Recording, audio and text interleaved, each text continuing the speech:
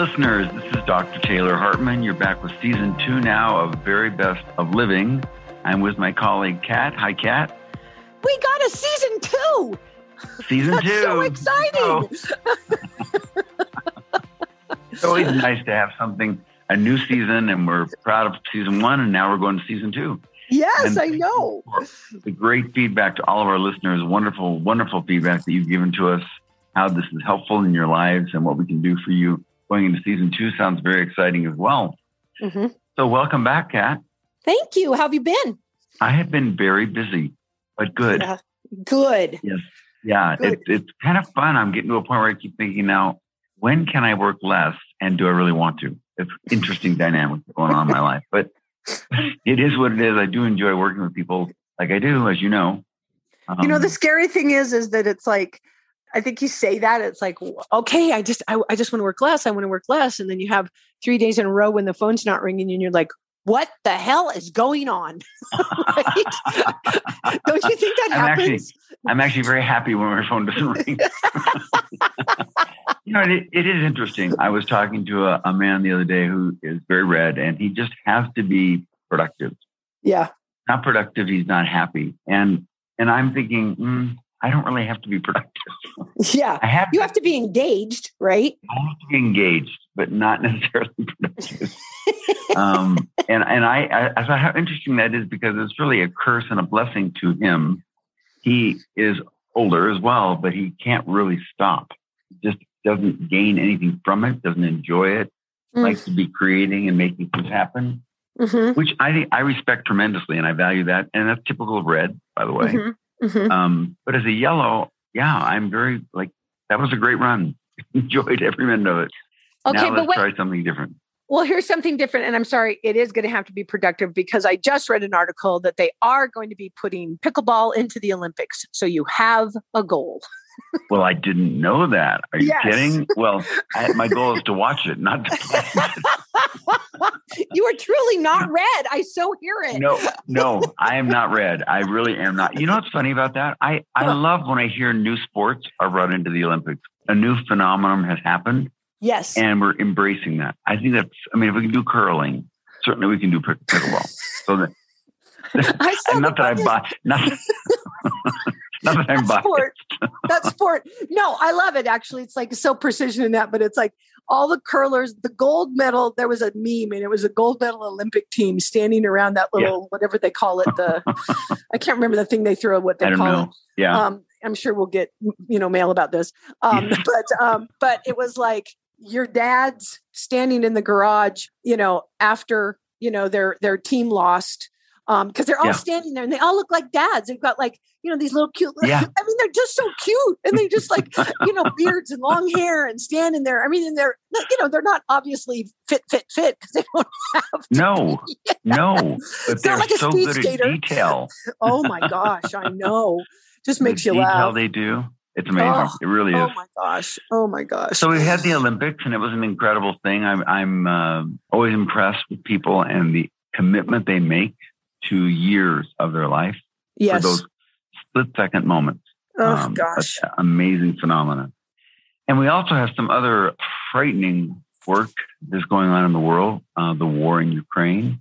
Yep. It's a very tragic reality of watching people's lives destroyed and set off course because of one man's arrogance and bully mindset that he has. And I want to talk about that a little bit. I'm going to tell a story. Okay. So for those of you that like stories at bedtime, now's probably a good time to get into your bed. I'm going to tell you a story. But I really want us to have a conversation about how you see your role in relationships in life. So this story is called Alligator River, and it's been around for years, and it's still one of my favorites. So I'm going to tell you about the players. If you're sitting with a piece of paper in front of you, you can jot down kind of a visual of it as well. Okay. There are 5 players in this story. It's called Alligator River because there's a river and there are alligators in it. So you can't swim across it. And there's a bridge. But there was a recent storm, so it flooded the bridge and it broke apart. And so now you can't get across unless you take a boat. So Abigail is madly in love with Gregory. and she wants so badly to be with him and see him. And so she's trying to find ways to make this happen. And she knows there's a man called Sinbad who owns a boat, and she could get across the river with his boat. So she goes to Sinbad and she says, will you take me across the river so I can see my boyfriend? And he says, of course, it will cost you. You'll have to have sex with me. She goes, well, that doesn't sound like, that doesn't feel good to me. I don't want to do that. So I'm going to go to Ivan, who's a very good friend of mine, and ask him if he can help me. And he's on the right side of the river where she is. And so she goes to Ivan, and Ivan says, well, I'm sorry, here's a problem for you, but it's not my problem. So good luck. Do what you have to do, I guess, but it's not my issue. So she goes back to Sinbad. She has sex with him, goes across the river. She sees Gregory, and Gregory is just so upset of what she's done. And he wants nothing to do with her. So he dismisses her. And she goes to a local bar on that side of the river now. And the guy working there is called Slug. And she tells Slug how horrible it has been because of what Gregory did to her. So Slug goes and finds Gregory and beats him up for her. And as the story ends, Abigail is feeling good about some of the revenge she received by seeing Slug beat Gregory up. Mm-hmm. So which of those players is most disgusting to you, and which one is most palatable? Which one is most okay with you, and which one is most not okay? Is the question I'm asking. So you have Sinbad. You have Sinbad who, like, he required something, of this girl, mm-hmm. and he took her sexually to get her across the river. Mm-hmm. And he was upfront, told her what he was going to do, what she'd expect from him if he did it. He was not willing to do it as a favor. So you can kind of look at that whole dynamic. You see Ivan, who was refusing to be involved, refusing to help, refusing to make someone else's issue his issue, mm-hmm. isolated. You see Abigail, who's deeply in love, wants to be with someone who's makes an effort to go over and be with him, makes a choice, and in the consequence gets rejected by mm-hmm. her lover. And then she's kind of happy about the revenge she gets at the end, seeing him get beat up. Mm-hmm. And you have Gregory, who makes a decision based on her choices, that he's not interested in her. He's disgusted with her behavior and therefore dismisses her as a person. And then you see Slug, who isn't involved and becomes involved and beats Gregory up as a way of appealing to Abigail's pain. So think about that for a minute. In life, all of us have pieces of all of those players, and some of us more than others. I've often been fascinated by this exercise when you ask people, which one was the most uncomfortable for you? Which player? So for me, it's ironically Ivan. He's the one I don't get the most. I don't understand why somebody wouldn't help somebody else. Doesn't even make sense to me. It's not in my vocabulary. Mm-hmm. And others are like, well, but he's kind of a non-entity. He didn't do anything wrong. He just didn't get involved. Why is that a problem? Of all those players, he's the hardest one for you. So I think it's kind of fun for people to think, well, which one is hardest for you? What would you say, Kat, for you? Well, I think it's probably Abigail, because I think that somebody who says, this is funny you're asking this question. Somebody who says, I love you, I love you, I love you, I'll do anything, and then switches so dramatically. Like that shouldn't be part of her if her motive was clean. Yeah. If she was true to who she was, I would think, right. I don't know. That just doesn't seem like, seems more hurtful. So her behavior at the end did not resonate with you at all. I mean, I don't like the revenge thing. Yeah. That's the most distasteful for me. So just for our listeners, I just want you to know that in life, we all make choices and we all kind of select paths that we walk. And I think we ought to all think about, like, okay, so what path am I walking? And to your point, Kat, if our motives are dirty, mm-hmm. what damage does that cause to other players in our life? And this can be taken on so many different levels. For example, in a marriage, if somebody is unfaithful and the damage that does to their spouse and to themselves, right?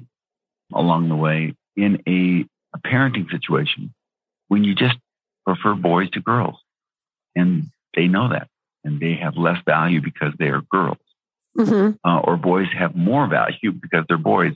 Those kinds of things, or when there's abuse. I've had so many people share with me over the years how, like a parent, mostly it was a father, are just absent.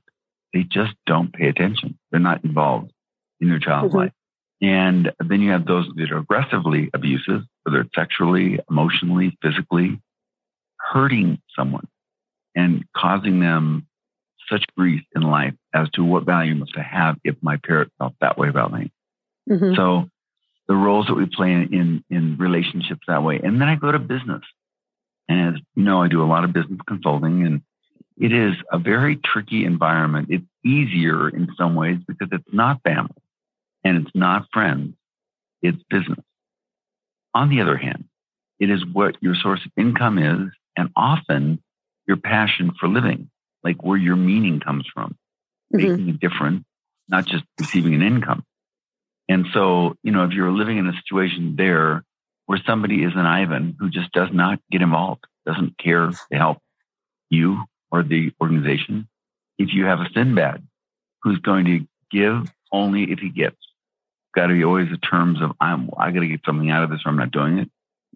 If you have vengeful people like Abigail, or self-righteous people like Gregory, or bullies like Slug, how do they play out in the business world in a very critical way?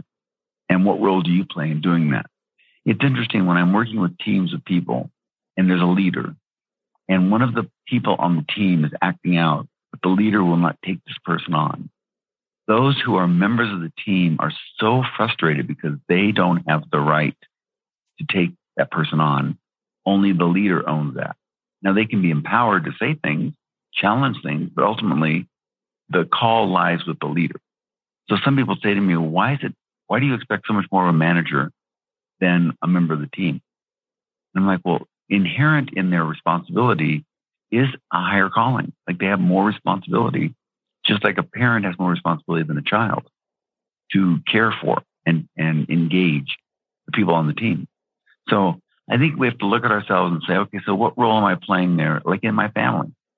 Yeah, I'm always intrigued by when siblings say, well, he or she is an issue, but they're my brother or sister. It's my parents' job, not mine.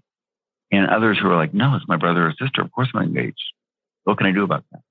So I think it's good for our listeners to think about what is your role that you're playing in the relationships of your life, and which ones are most palatable and which ones are least palatable to you.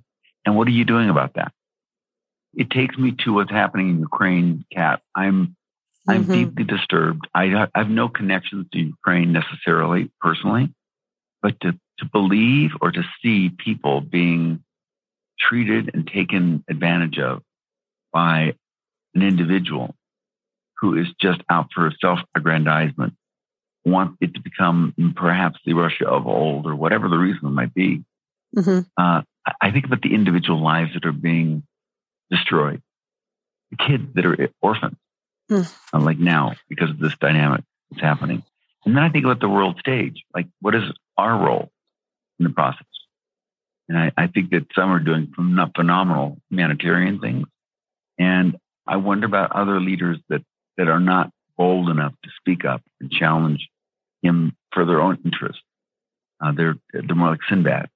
Like I'll give, but I got to get something back. And if I'm not going to get back, I'm not going to give.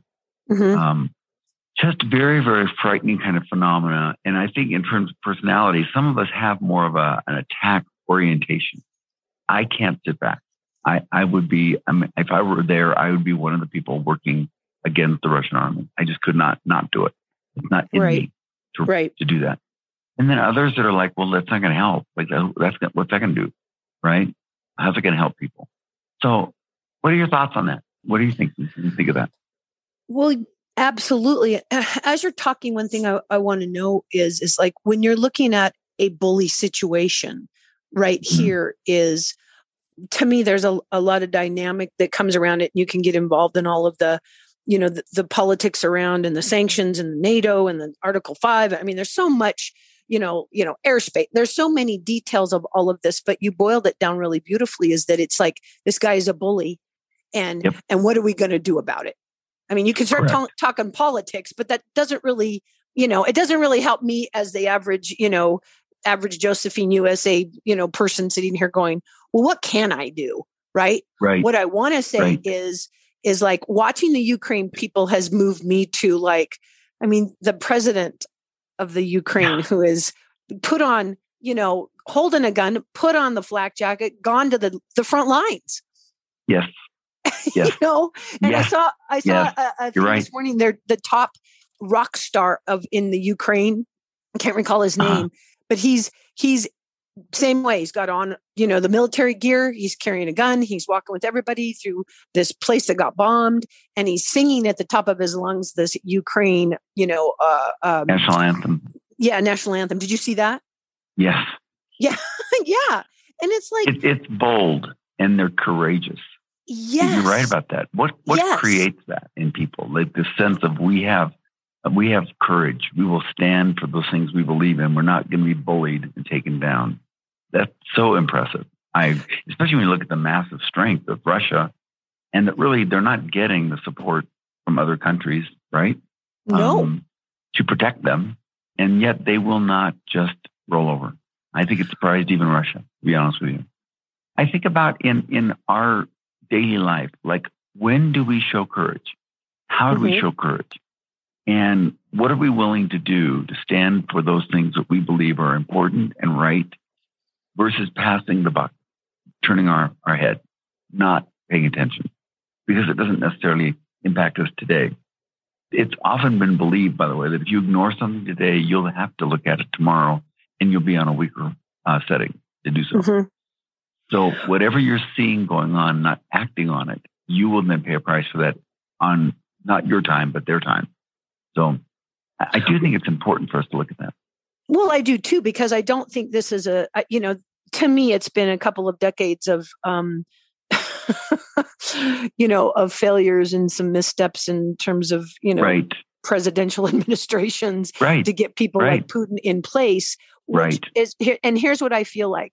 We isolate ourselves from these kind of things because we're in America, right? So it's like, it happens over there. It doesn't happen here. And I look at it and I think, I don't know how I feel if that would happen on our soil. I mean, I think people would wake up and go, "Oh yeah, I'm fighting."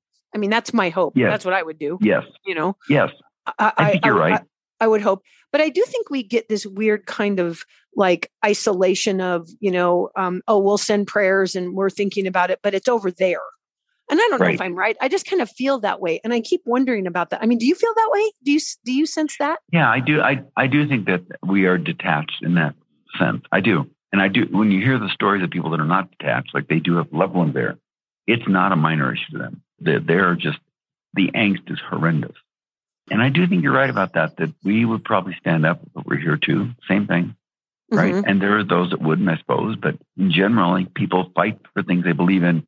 And that's why I'm always intrigued by those who don't, those who allow people to bully, those who allow themselves to be mowed down and don't stand their ground. So you might ask yourself, like what is driving your courage today? And what courage do you show in what form? When you see somebody, for example, that's bullying someone, taking advantage of them, abusing them, how do you engage such that you can protect and help that individual? And I will be honest with you, I would love everybody to win at the end of the day, but I'm not willing to let the bully win at the expense of other people. That's where I stand. That's the line for me.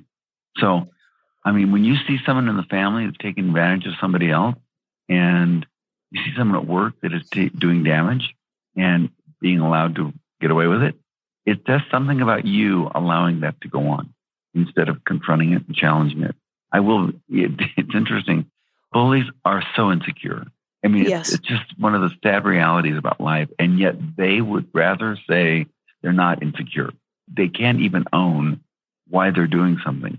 But psychologically, you cannot bully if you are secure. You cannot. It's not possible. You only will bully if you're insecure. So that's just a given. So when everyone tries to justify being, I'm secure, but I'm doing this because it's in the best interest of the person I'm bullying, that is hogwash. the person who is bullying in any way, like you're mocking somebody, you're alienating somebody, making somebody not be involved or invited into something. All of that's bullying. And it's all based on insecurity every single time. So the only way to rise up against it, of course, is to be secure enough to say your insecurity does not define me. It will not determine how I will respond. And I think that's why bullies are so stunned when someone actually stops, because they're not used to that. They're not used to somebody saying, you don't define me because you're insecure. That doesn't work that way. Mm-hmm. You don't. No, I define me. Well, you just said something really interesting. As you're talking, I'm thinking about, it's kind of clicking as you're talking, but, I have to define me first before I can even take a stand. Just like it's hard for the United States to speak out against when there's an assault on democracy, because we have a hard time, making one voice, understanding ourselves here on basic issues, much less being able to go, I mean, we're not even, but you're making a great point. Like if I don't have my voice and I don't stand in my truth and my voice and know what I'm speaking, then it's very easy for a bully and bullies are good at that. They're good at vetting out that weakness. You're right. They read it so well. That's a good point. How defined are we? And then, of course, you're speaking about America.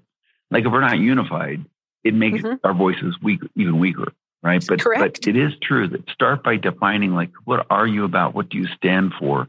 Yes. And know that in human history, there will always be bullies. There will always be insecure people trying to compensate by putting someone else down. I had a very interesting client. I was so interested the other day. She admitted to me, I don't like the spiral I'm in.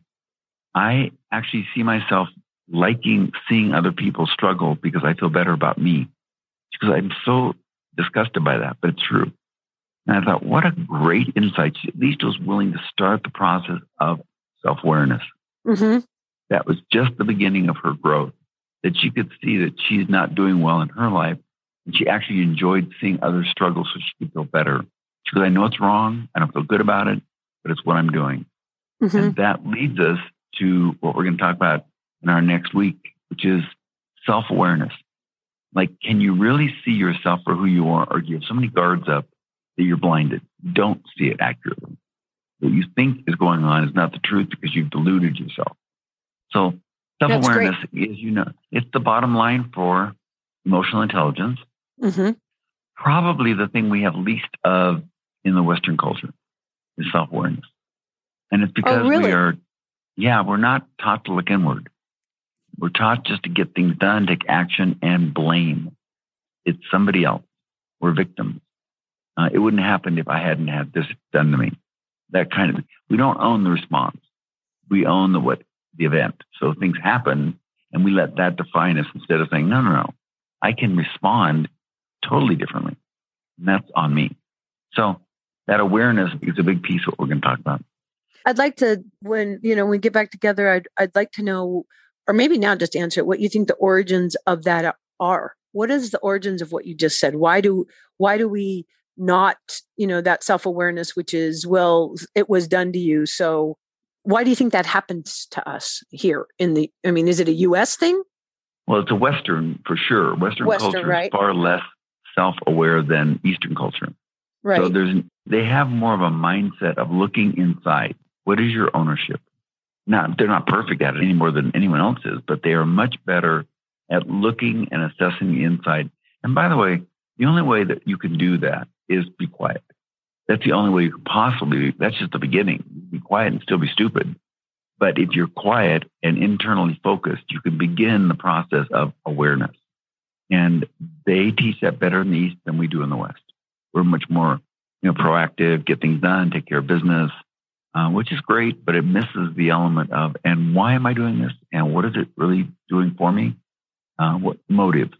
Like, what is that about? And I'll be honest with you, Kat, it disturbs me how many people live lives so superficially. They never actually even identify why they went the route they went in the first place, why they don't have a voice, why they justified inappropriate behavior. They're not even owning that piece of it. Well, isn't that next time? Okay, good. Yes, next time. Next time that we're on the list, we'll start with it. No, that's what we're going to start with. Excellent. So welcome back, everybody. We're happy to have season 2 started, and I'm very unhappy we're in the middle of a war. Yeah. I don't like that at all, but I also want to talk about what that feels like internally in our relationships that we do have relationships about. Like, what role do we play in those? Next week, we'll talk about self-awareness. Okay, Kat, thanks again, as always. Thanks to our listeners. Bye for now. Thanks, Taylor. Bye-bye.